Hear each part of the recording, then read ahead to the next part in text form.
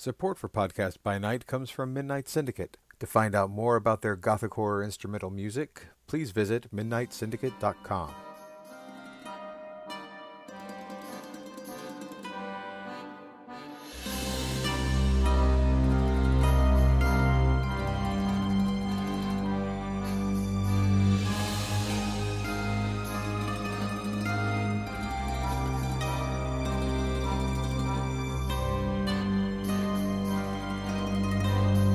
Welcome back, everybody, to Podcast by Night. My name is John Long. I'm Jennifer Wolf. And tonight we're going to be talking about something that we touched on last week. We're going to be discussing status. That's right, the currency of the Camarilla. And to help us with that, we have our very special guest for this ST Corner edition. I'm Patrick Thomas. That's right. Hi, Patrick. Hi, John and Jen. Patrick, he's one of the head storytellers and creators of our game Pillars of Salt here in Los Angeles. A fantastic game. We love our troop games, and they're just his brainchild. So we're happy to have him here. I'm happy to be here. All right, so let's see. Where should we begin, Jen?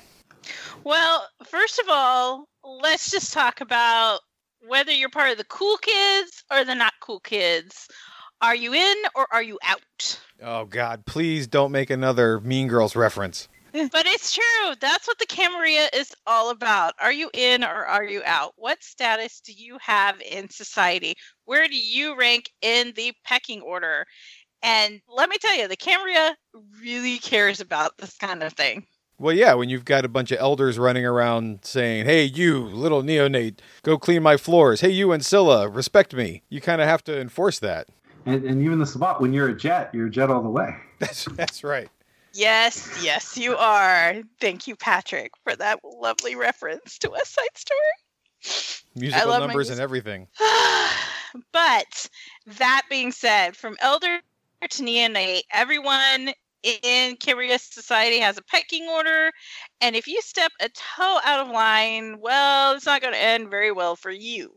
And punishments for jumping your place, as it were, can be anything from, your basic social ostracism to outright final death. It depends on who you happen to piss off of an evening. And if you cross someone who maybe you shouldn't have, make sure it's not someone who has more political sway than you do. That's right. This always comes down to whatever your level is, your ranking, so to speak, in the Camarilla. Make sure that you play nice with the people above you and make friends with those below you, because you never know when you can throw them under the bus. Which, is often. Yeah, hey, a guy's got to live. So the funny thing about status, though, for most players who are coming into your game, whether it's a tabletop or a LARP, status is this weird concept in role-playing. It's mechanically a little finicky. First of all, you're taking a rather intangible concept of arbitrary rankings amongst people, and you're trying to somehow turn that into a mechanics aspect in a game and do it in such a way that everybody has the same playing field as they're, moving about the game. So it kind of gets a little weird. I have to admit, I am a person who has never quite got status. And that's why John and I are like, well, let's have a storyteller explain it, because they know how to use status. Right. So one of the another quick hurdle for status, because a lot of people feel that they're losing their role-playing connection of, why do I have to be nice to this guy I hate just because he's important? And if you think about every day when you go to work, you don't necessarily like your boss, but your boss you got to do what your boss says. You got to respect your boss. And then you have your coworkers, and you don't want to bash on your coworkers too much, but you might be able to manipulate them a little. And maybe you're important enough that you have an assistant and that you could tell your assistant to do things. None of this has to do with how you actually feel about these people, but there's this very determined ranking that is occurring, and that artificiality occurs in the sex of vampires as well. I only hope to rank an assistant one day at my job. I guess that's what my student worker is. My student worker is sort of my minion. I make them go do things. So, And when your minion messes up, you get the fault. It's very true. It's absolutely true. See, that's why you have the minions, so you can bag on them. It makes you feel better. Well, yeah, Exactly. Keep minions around to do the work I don't want to do, and then I can smack them around. No, I never smack one of my student workers around. I love my student workers. All of us have been that minion. Yes. And all of us have gradually grown either above or at a different part of our life, but we all know that we're moving to a different stage. And understanding that we're all at that point where there isn't no real way to get lower unless you're fired in real life. In the Camarilla, you really can't get lower than being a Camarilla member until you're fired from the Camarilla. And you're essentially removed from the protection of that job, so to speak. Okay, so what is status? Status, quite simply, is that thing that makes you better or lesser than someone else. That was a great analogy with the whole boss thing, putting it in perspective, like you said, layman's terms. People can have either good or bad status. In the game, we consider this as a positive and negative status. The status that is positive reflects well upon us, such as you are honorable, you are noble, you're loyal. And then there's also vulgar or untrustworthy. Those are the negative sides that kind of cast a shady eye in Camarilla society your way. Also, those individual words sometimes have like special abilities and powers based on like your sect and what's going on. Like it might be you can go talk to anyone you want without it mattering, or if someone says something negative about you, they're not allowed to. So while you're actually playing the status game, you might want to hunt certain individual statuses down to improve your character and your environment. Now, Patrick, you said that those words, those status labels, have certain abilities in game. And Jen, stop me if I'm going to jump ahead or something, because I tend to do that.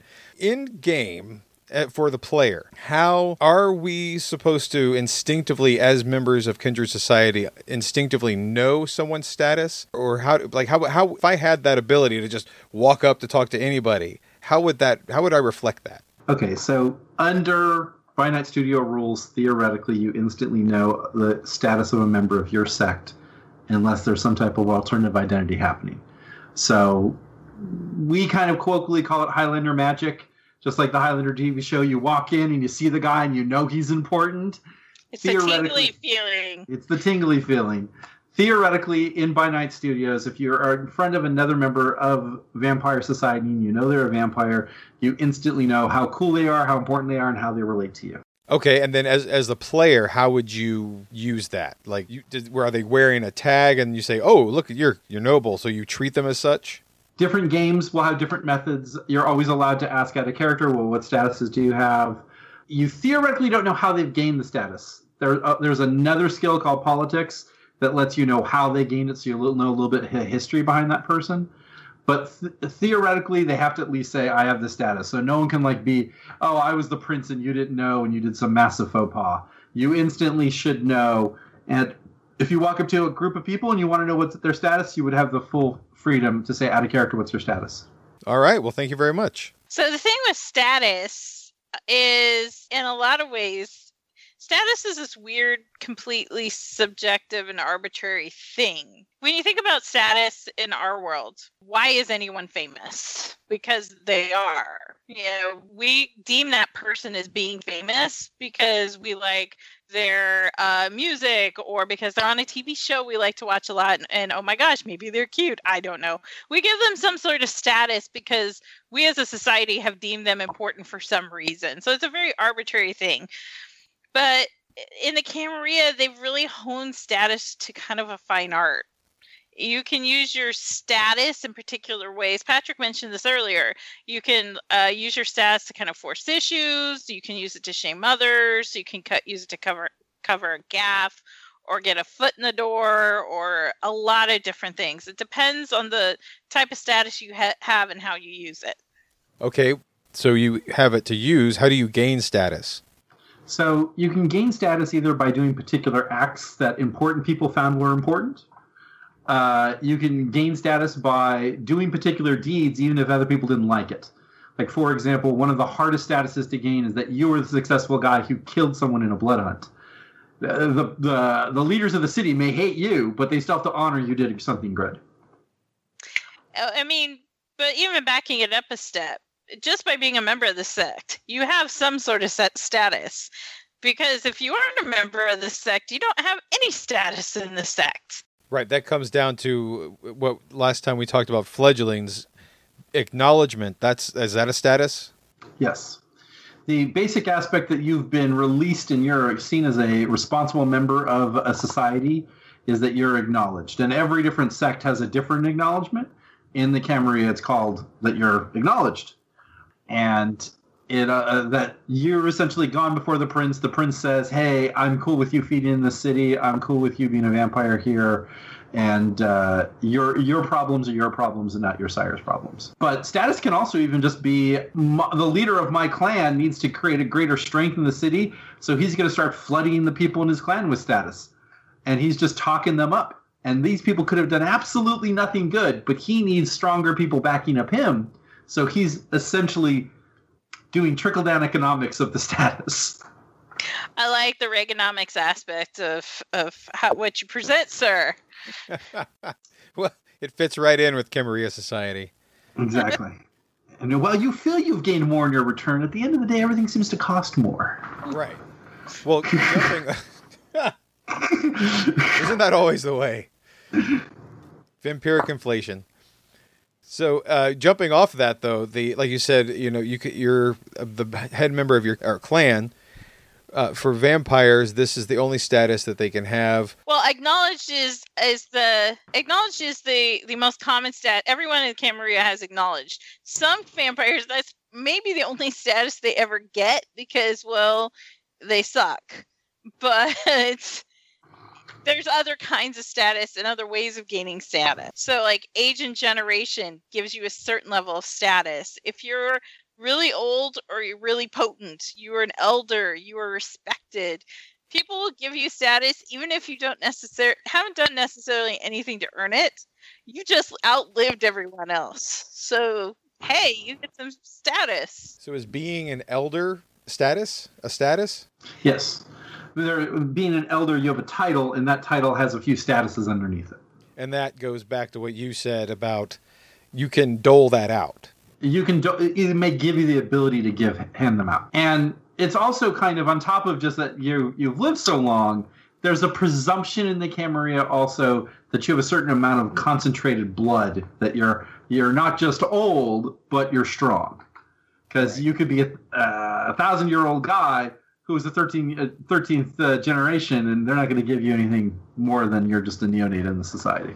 Right. So with age and generation, that brings us down to rank and title. And like you said, Patrick, elder can be a title that you use to help with that status. Yes, but there are more titles. There are titles like, obviously, the prince and all the people in the court. They get special titles that allow them to have status to do special things or to award status, and to kind of create a buffer between those who don't have status. Also, Justicars and Archons, they also have specific status that allow them a little bit of flexibility because they're moving around so much.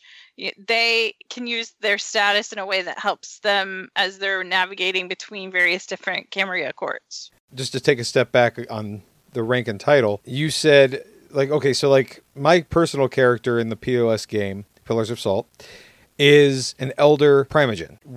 Those two titles allow me what? So I'm going to do one little caveat. Every time you come to game, you only can pick one of those titles to use, and you can't change it. Okay. So you only can wear so many hats, right. And that number is 1. I want to wear all the hats. No little Pope hat. No. I want a sombrero with a tiara on it.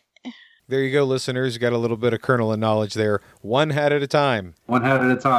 So if you're being a Primogen, one of the abilities that you would have is you could start giving status to your fellow clanmates to say that they've done good things.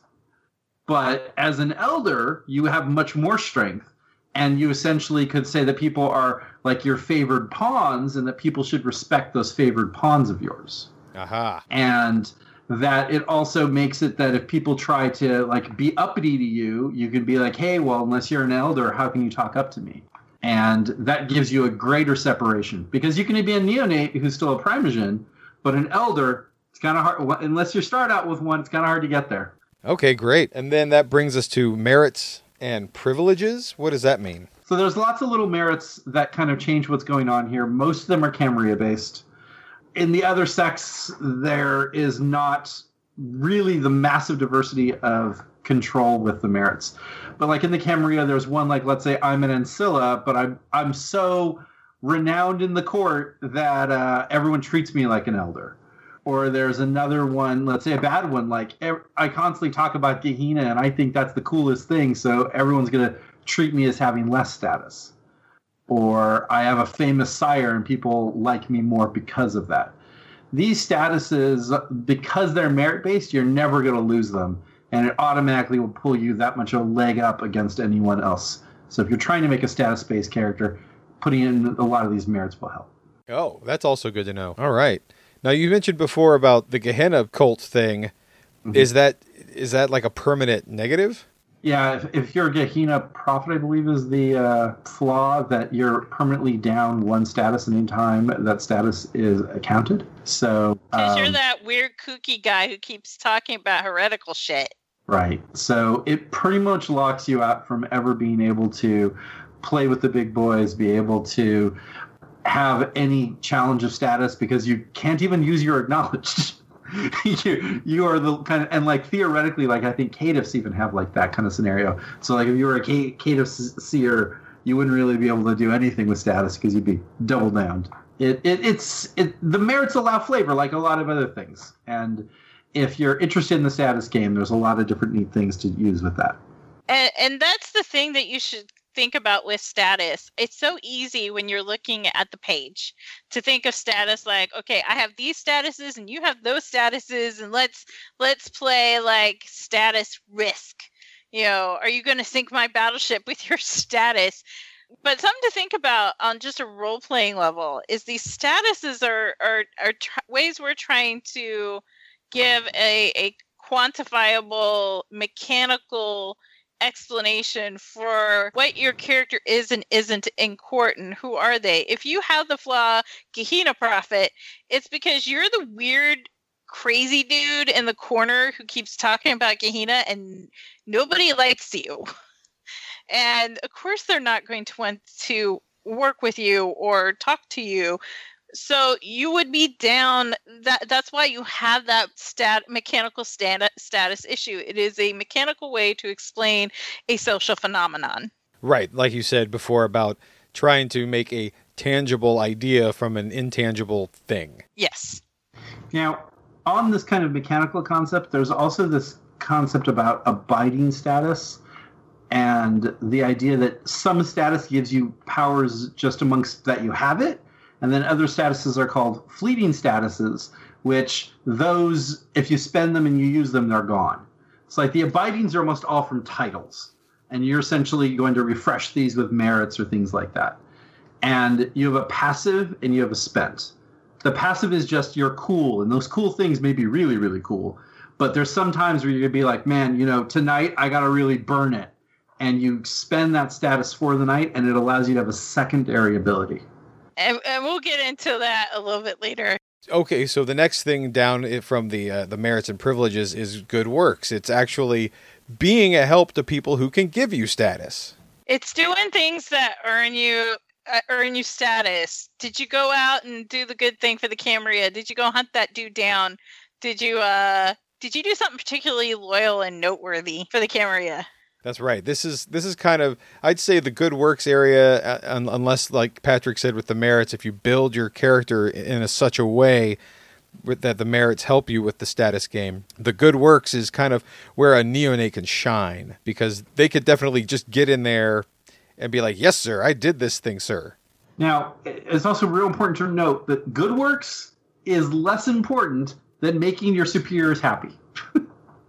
Exactly. Making your superiors happy is the best good work, because you could have done nothing but make them happy. That's true, and you could get rewarded for even that. Exactly. Right. There are certain times where they can't stop you from getting it from good works, but easy 80-90% of the time you're getting it because the people in power like you. Okay. Oh, yeah. So here yes, as we've said before about negative status, not all status is positive. Because a kindred who is offended, someone who is out of their ranks or out of the pecking order, can feel a big, heavy boot coming down on them. Boot. And something that boot is... to the head. If you have done something particularly offensive or even dangerous in court, this can gain you negative status. It's kind of up there with, again, say that you don't have the flaw Gehenna Prophet, but you still in character are like, hey, I kind of want to know more about this Gehenna stuff. Uh-oh, that might be offensive. Don't talk to the kooky guy in the corner mumbling to himself. We all know he's strange. Why do you do that? One of the other really neat things about negative status is, depending on the level of the offense, it gradually can become bigger and bigger. So if you made lots of little mistakes, it can actually eventually be like one huge mistake.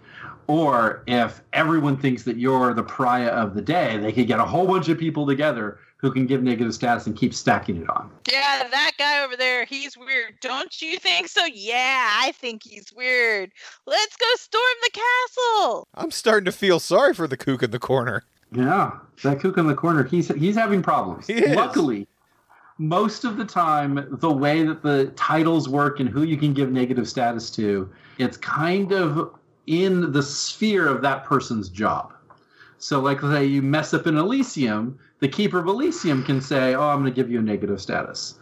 Or if you were cowardly in a fight, the sheriff can try to give you negative status. The prince can kind of always give you negative status. So that kind of tips you over a little bit more. And you also can just be like, hey, the prince can say status is not an issue. We hate you and we're going to kill you. That's always still allowed. But remember that even if they like you, constant problems will eventually build to the point the whole court has to hate you. Wow, that's a heavy load. Yeah. On the bright side, if you do have certain kinds of positive status, you can actually combat this negative status. Now, how does that work? There are some statuses that essentially you got a good rep to start, and someone's like, oh, well, you stepped on my shoe, and you're like, well, yeah, but this shoe stepped on many Sabbat heads, so you shouldn't cause a problem with me today. And then they're forced to kind of essentially double down on their aggressions against you. And there's get out of jail free cards essentially are in the status game too. Oh, and all status, of course, like you said, this tangible, intangible thing has to have a way to be held accountable. You have to have an accounting for all this status, and that job falls to the glorious title of the Harpy, or the office, position, what would that be? It'd be a title. Title of Harpy. Harpy of the Court. I wouldn't call it glorious. I would not call it glorious. I was trying to be sarcastic, but I was a little too excited. So it's kind of interesting that only the Camarilla does this, even though every other society does have status. And the Camarilla, because it has such an ebb and flow and it's changing every moment, the idea is there's supposed to be someone who's going to be an arbitrator. A person to say, oh, that was just too petty, we're not going to deal with that. But it's a completely biased arbitrator. Oh, sure. And the idea of the person who becomes the Harpy or the influence of the minor Harpies in the city, they can absolutely say, oh, you chew bubblegum? That's a problem in Elysium. Well, it wasn't for that guy. It was because of him we made it a problem. So you're to punish. They can essentially manipulate the rules fairly strongly. And the power of the Harpy being able to, we're going to kind of get into this in a later aspect, on top of status, there also people can control favors. And we're going to talk about this a little later. Right. Yeah, we talked about in a few episodes past about power plays and positioning of court officers. Like if you're a particularly good prince, or of course the Harpy is elected by the Primogen, if one particular Primogen really has it in for somebody else, they can push for their candidate for Harpy, get their guy in the office, and then bam, it could be curtains for the other guy. It's really noteworthy to know that the Harpy is one of the few titles that has no prince influence whatsoever. It is meant to kind of almost be the stopgap between the absolute power of a prince. It is the kind of legislature versus, I guess it's more the Supreme Court versus the executive, and then the Primogen Council is the legislative. No wonder nothing gets done in the Camarilla courts. This explains so much. Oh, I'm learning so much already. You're right. That makes Think so about how much much filibuster. There's a lot of filibuster. I'm not down with this filibusterness. No, sir. So, as you mentioned, John, yes, the Harpy is the keeper of all the status. And as Patrick noted, they are that stopgap to the absolute power of the prince. There's a lot of things a Harpy can do to anyone who's like messing around outside their station in terms of status. There's scandals they could call. They could start nice, juicy gossip to float that around the court. All of these things will affect a kindred status in the domain. So long and short is, don't piss off the Harpy, because they will make your life difficult. That's right. And never forget, even though the Harpy's one person, they have her talons, her little deputies running around, social butterflies, keeping an eye on things for her. And you don't want to piss them off either, because you don't know what they're going to say. Mm-hmm. And a Harpy's not always a her. Harpy sometimes is a him. I would like to call that out, because I want gender equality. We'll talk to Mark Reinhagen, because the standard pronoun in vampire is her. Gender equality. I say we use them and their neutral terms for Harpy, because a Harpy isn't, and for me this is important as a woman. I'm like, Harpies get associated with women, but a Harpy can be a male or a female. It is just the title given in the court. Just like the prince is a gender-neutral term. Fair enough. As this is also very much a podcast for people kind of getting into the game, Harpy is a really strong position to be in if you're new to the game. Yes. Because a lot of direction's going to come at you, and you're going to be listening to a lot of things, but you're not going to have to know a ton of mechanic. It's going to be much more you're socially talking to these people, and you're not going to have the level of responsibilities of running a clan or running a city or running the defense of something. It is a great little kind of stepping stone of I understand a little bit what's going on, and I want to kind of get a little deeper in. Moving towards either a minor Harpy or a full Harpy position is a strong place for a new player to go.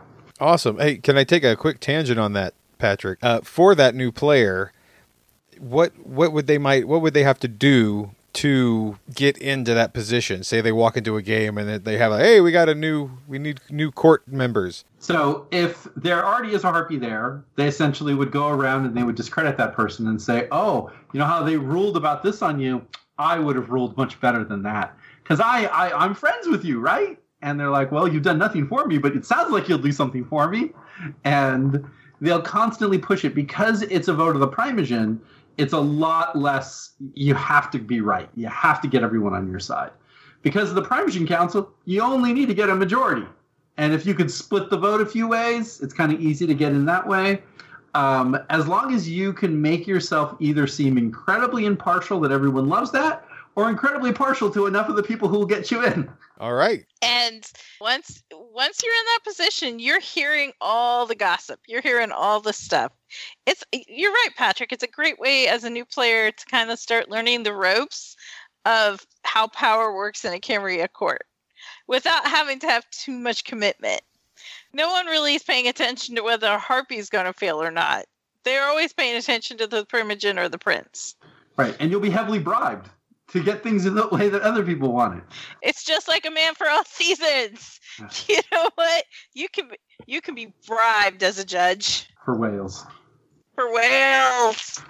Sorry, rando old movie reference for those of you listening. If you haven't watched it, go watch A Man for All Seasons. So, you mentioned this earlier, but we're coming back to status and how does it work. So how does it work, Patrick? Okay. How does status work? I don't understand. So originally there's a concept called abiding. And then after abiding status is, I believe it is called fleeting status. Let me just triple confirm. Yes, fleeting. So abiding are things that you're going to be getting from titles. These are things you're never going to lose. It refreshes every night. And on top of every one of these statuses, you have a power just for having it. And then you have a power that you can spend it that night to kind of double down. The nature of the fleeting status are things that you've done, or someone says that you're cool, or a patron supports you. Those statuses, when you spend them, they're gone. And you got to go do something cool again. Now, making sure that you always have a pool of those kind of in the background to kind of use, it takes time. And you're going to always be at that moment like, well, is what I'm going to do right now important enough for me to spend that status? And you should have that kind of give and take because you're getting permanent powers that you then sometimes have to lose for that one big shot of the night. So By Night Studios, in their LARP mechanic, uses instead of abiding, they use innate. Is that the same thing? So no, innate status is the thing that you get from either a merit or the fact that you're in a sect. These are things that cannot really be ripped from you without massive kind of storyteller intervention or you're dead. So, like, if I have a famous sire, my sire's kind of always famous until he's an idiot. But as long as he's in torpor, everyone still thinks I'm famous. So that kind of cannot be eroded. And so the idea of an innate status is unchangeable while abiding based on title. And then you have fleeting, which is awarded. That's a brilliant explanation right there. Yes, excellent. And so now that we understand like what kind of status there is, like how can you use it? Yeah, what's the mechanic behind it? So there's a lot of these. And we're not going to obviously go through all of them. That would take an incredible amount of time. A whole episode, but just like the big ones that a new player would run into most often. So one of the most common statuses that someone's going to see is privileged. And this is something that all the elders have. And the biggest problem with privileged is if you try to say that a guy who has privileged is lying and you aren't important, you automatically get negative status. No! Wow. The person who essentially is that important says, hey, you're worth nothing and you're talking terrible about me. This guy needs to get beaten down. It even kind of goes to the point where no one's allowed to even believe it out of character if someone walks up and says something that if you say that person's lying. So, like, let's say I was walking up to John's character in our game, and John is a noteworthy elder, and I said, well, I think you negotiated with the Sabbat. And you say, well, no, I didn't. I think it... And I say, well, you're a liar. And that is not allowed because he's so noteworthy and so impressive in the city, I'm unable to even begin that kind of conversation. And if I say he's done things that aren't true, essentially he instantly can make me vulgar without having to have a harpy, without having to have any other conversation, just because that guy's so noteworthy in the city. Other than that status, one of the big problems you're going to find in the By Night Studios book is status is written in a lot of different places. There's some generic statuses, there's some sex statuses, then you have to figure out what title it's going to connect to. If you're really getting the status game, this is something you're going to want to make little quick sheets on because it is not the simplest thing just to go flip to the page of my discipline and I know everything. This is spread about the book because of the way they kind of made it deal with every sect. And so don't feel bad about asking people questions about this. It is a hurdle that a lot of people have to have. As a note to the new players, status is really complicated. We're all veteran players. Patrick has been storytelling in Vampire for 25 years. We all struggle with it, and it's hard to keep track of it. So if you're like, I don't know, this is scary, should I do this? Just remember, this is a hard aspect of the game. It's hard to get into the door. Once you have a few statuses and you begin to know yours, you'll then gradually know others. It's not hard because when you're using it, it's hard to describe it in the book. And so much other stuff I can say, you have this is what it means. Because reputation is dynamic. It's a very dynamic system. And don't be afraid to get your feet wet, but it is something that is hard to just say, here's the answer. Yeah. Right. And also, don't be afraid to ask. Yes. That's our mantra. Don't ever be afraid to ask. That's right. Asking questions is good. We are here to help you. So on the other side of the whole aspect of status and rank in the Camarilla is this other very ephemeral concept that the Camarilla uses, and that's called boons. So a boon is kind of like what makes the economy of the Camarilla. What's a boon, Patrick? A boon is a favor or a promise for a favor in the future, or the return of a tit for tat of any type of commerce or trading, because money means nothing when I can put 5 cents in a bank account and have it grow with compound interest in all this time, or the idea of blood, I can eventually go find everything I need if I took the patience. Having time makes individual objects less and less meaningful, but favors become much more powerful as time progresses. So kind of this quid pro quo concept of I'll scratch your back and you'll scratch mine. And that has some sort of meaning in this society. Yes. And one of the kind of great examples for this is the beginning of the Godfather movie, where everyone's here at the wedding and everyone's like, well, if you ask Vito for a favor on his daughter's wedding day, he will not deny you. And everyone's going essentially to the de facto prince, and they're all saying, hey, can you help us out in these scenarios? And what the prince is saying, I'm very happy to help you out.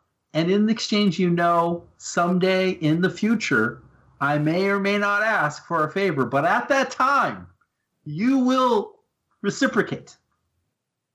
And that is the entirety of kind of the boon structure works.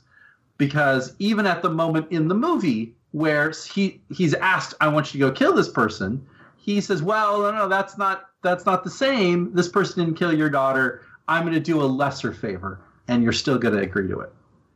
And that is essentially the communication that vampires are doing.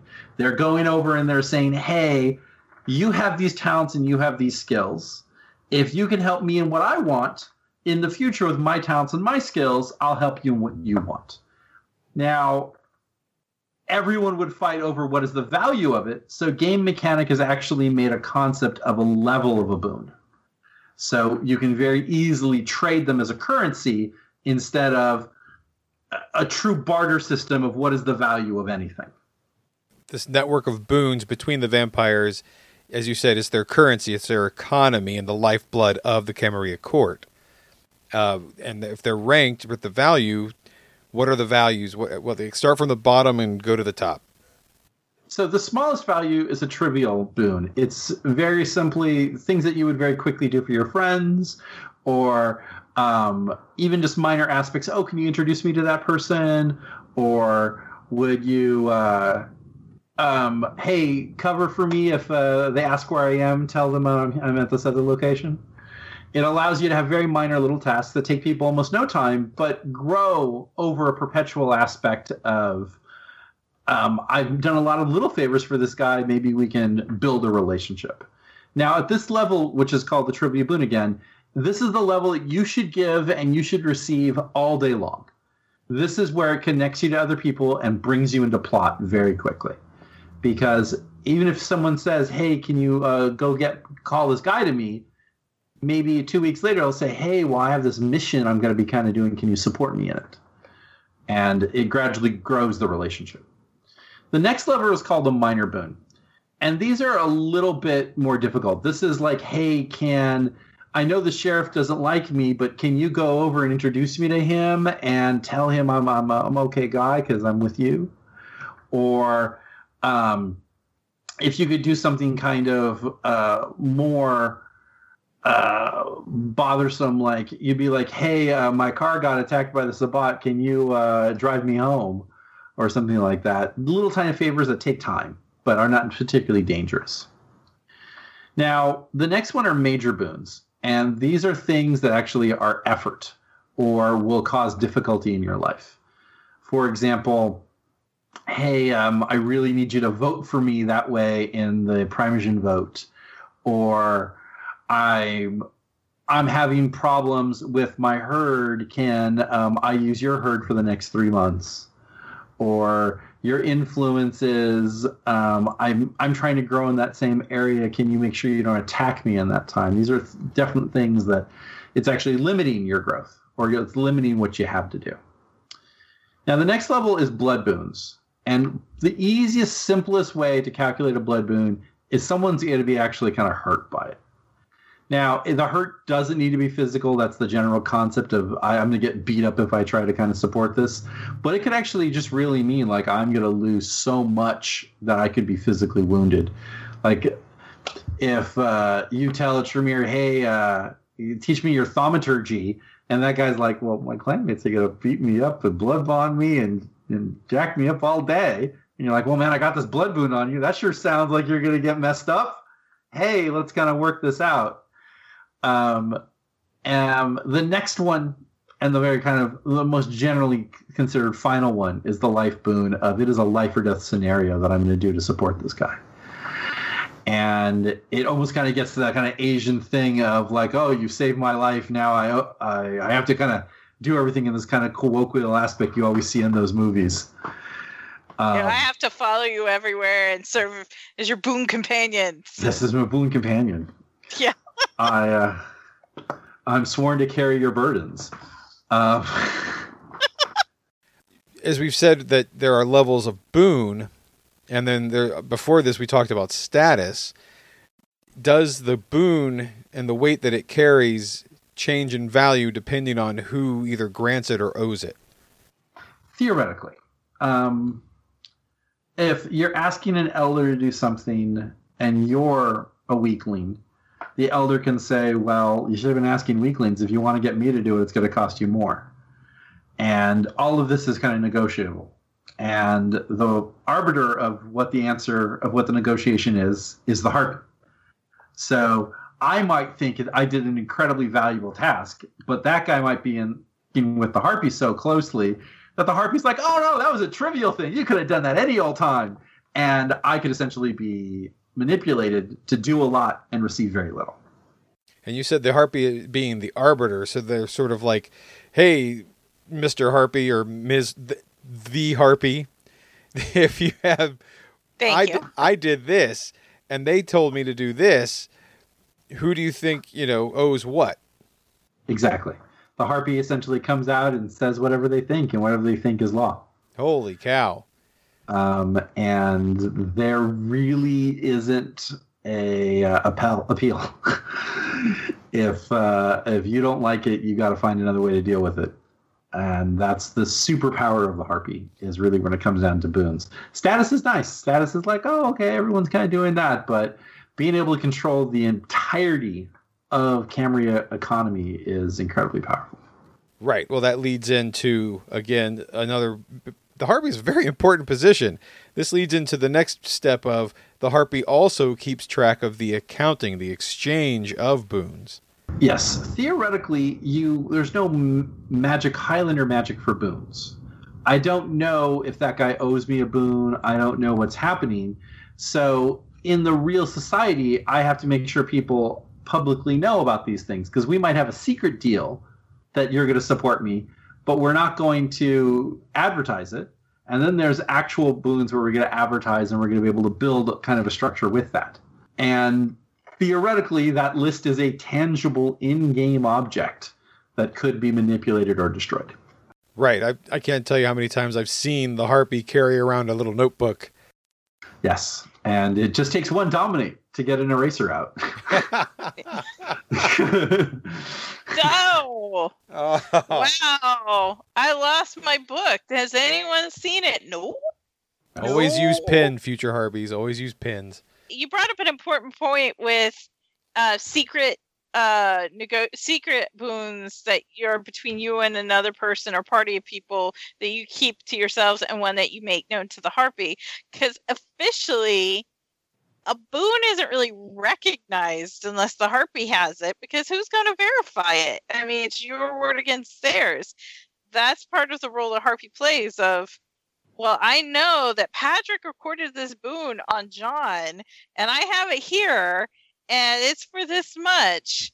So I can verify what Patrick is saying. If the harpy doesn't have it recorded, then it's your word against his, and then how do you enforce that? How do you make them carry out the boon? Right. It's the catch-22. If you want it to be legal, you're throwing it up to see what the harpy says the value is. If you want it to be secret, it's the value to whatever the other guy will agree to do. And then the price can either go up or down from there. Yes. And the nature of boons and keeping people, like, a lot of new players have an issue where if I give so many boons, now my boons have no value. Because everyone has a piece of me. But the idea is you want to give a lot of little ones, and that get you ingratiated in people to do big favors for them. That is kind of the way you want to kind of turn it. You don't want to be caught having everyone save you because it's going to take you a long time to pay those off. So be careful who you give your favor to.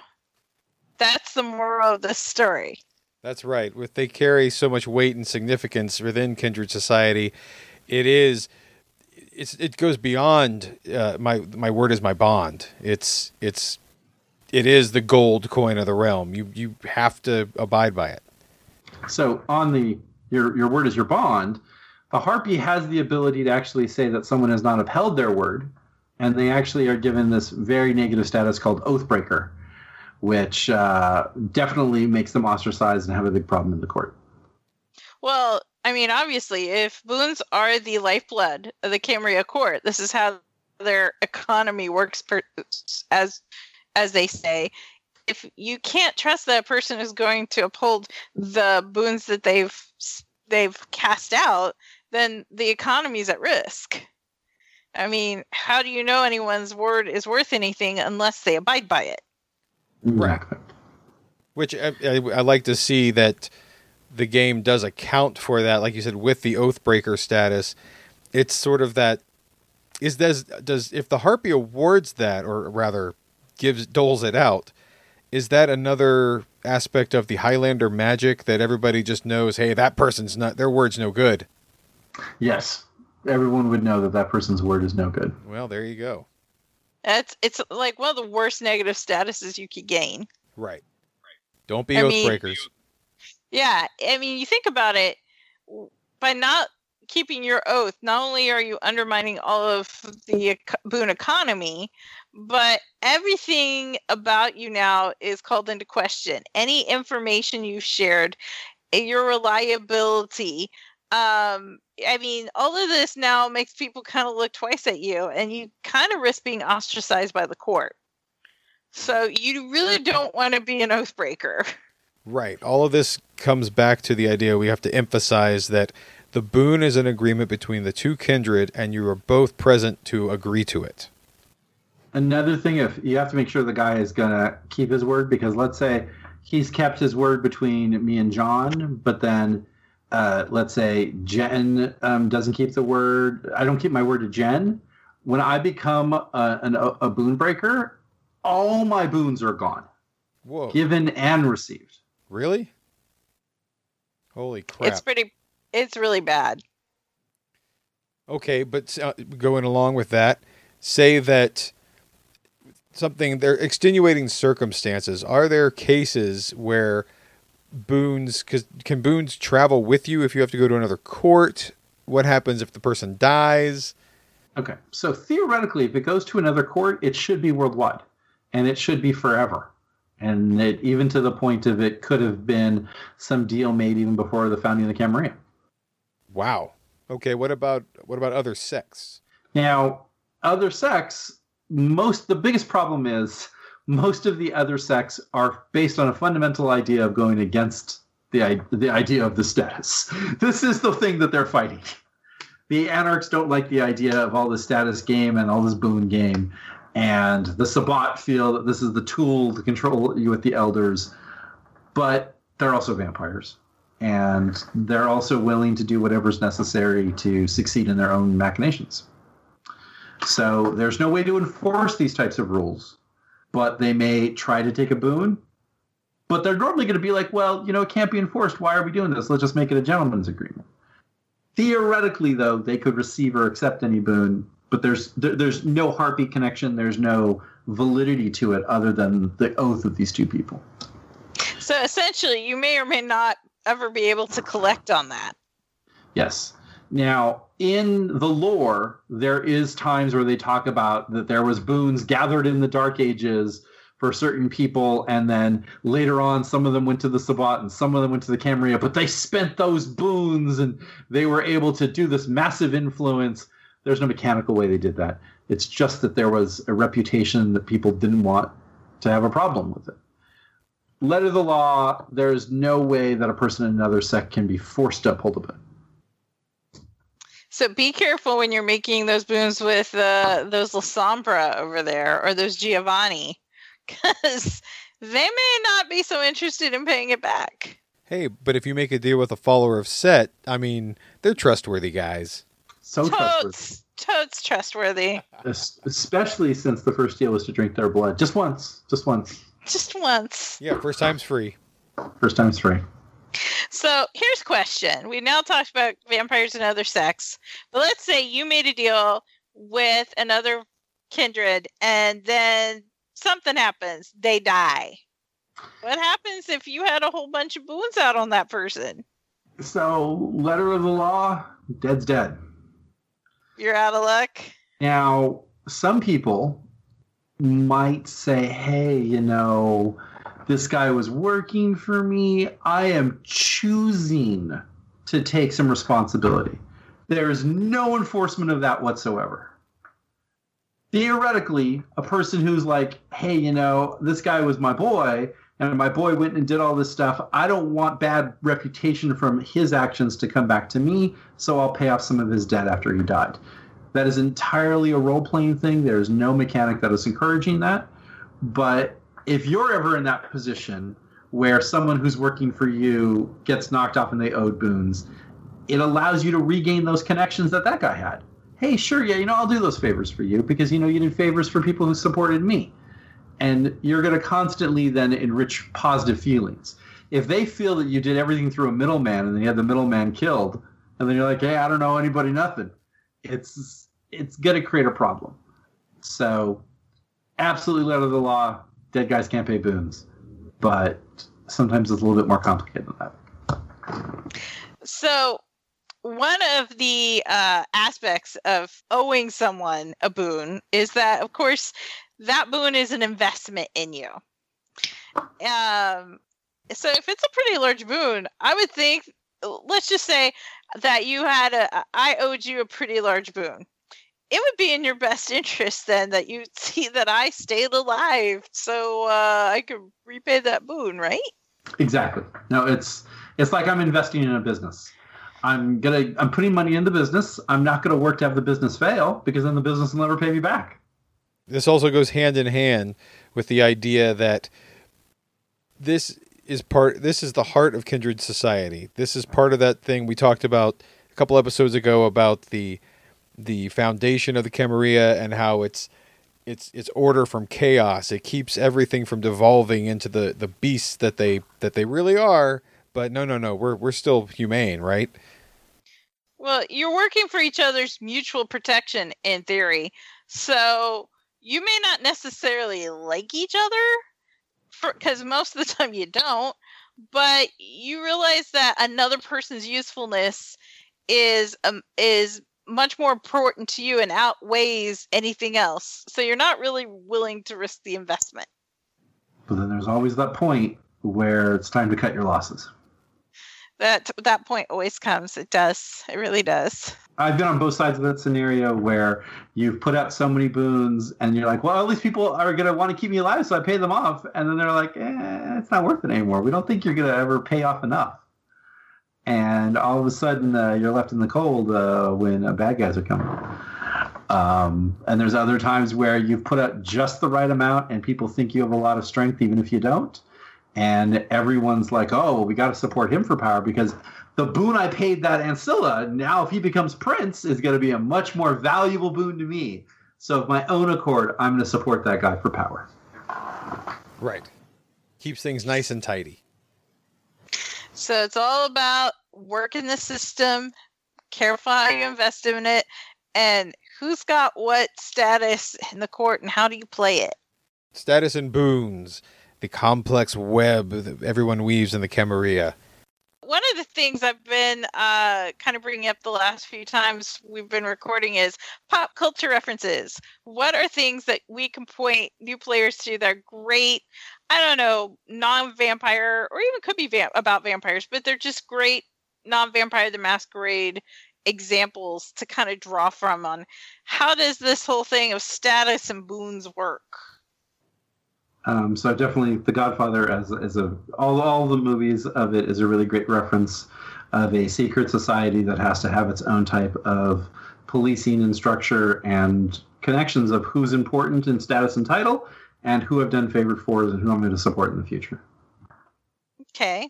Any other examples you have, John? The only example that comes to mind as far as negative status would be the movie Collateral, because it's a guy collecting on debts, and those debts are being paid with final death.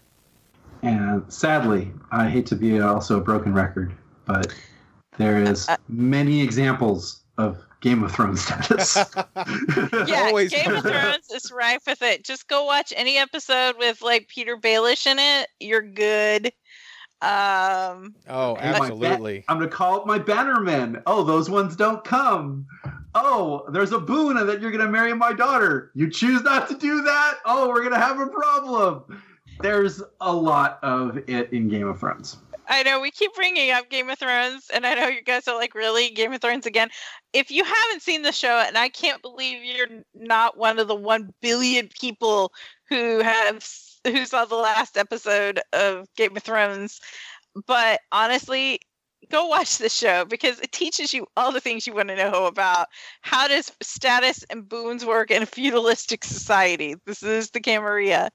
But, like, I don't know. House of Cards, I think, is a great example. Like, one of actually the best modern examples, which I hadn't thought of, is Billions.